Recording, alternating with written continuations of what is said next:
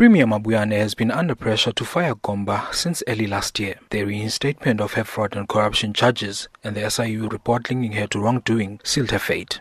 This comes as the 6th Provincial Administration acts on its commitment of not tolerating impunity. Mabuyane had this to say. In light of the charges she is facing after the NPA re-enrolled the charges, I have taken a decision to relieve Ms. Zindiswa Gomba of her duties as the member of the Executive Council for the Department of Health.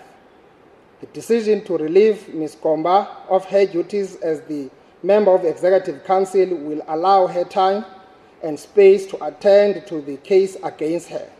This decision is in the best interest of the MEC and the provincial government. The Makanda-based government watchdog, the Public Service Accountability Monitor, has welcomed the decision to relieve Zindiswa Gomba of her duties. PSAM Director Jay Cruz says the decision was overdue. We now look forward to the appointment of an MEC that can focus his or her attention on the vaccine rollout and improving the delivery of services to residents of the province. Political analyst Dr. Ngosikhulule Nyembezi has applauded the move.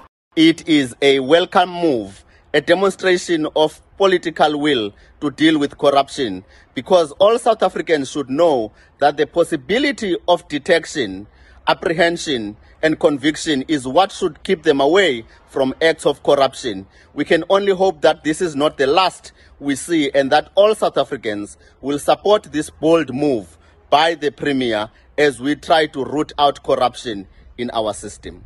Various political parties have also welcomed the move. Meanwhile, the ANC in the province has written to leaders implicated in the Nelson Mandela funeral scandal to step aside. This included the Dr. W.P. Rubusana chairman, Phumlani Mgolo. I'm Yanga Funani in Pisho.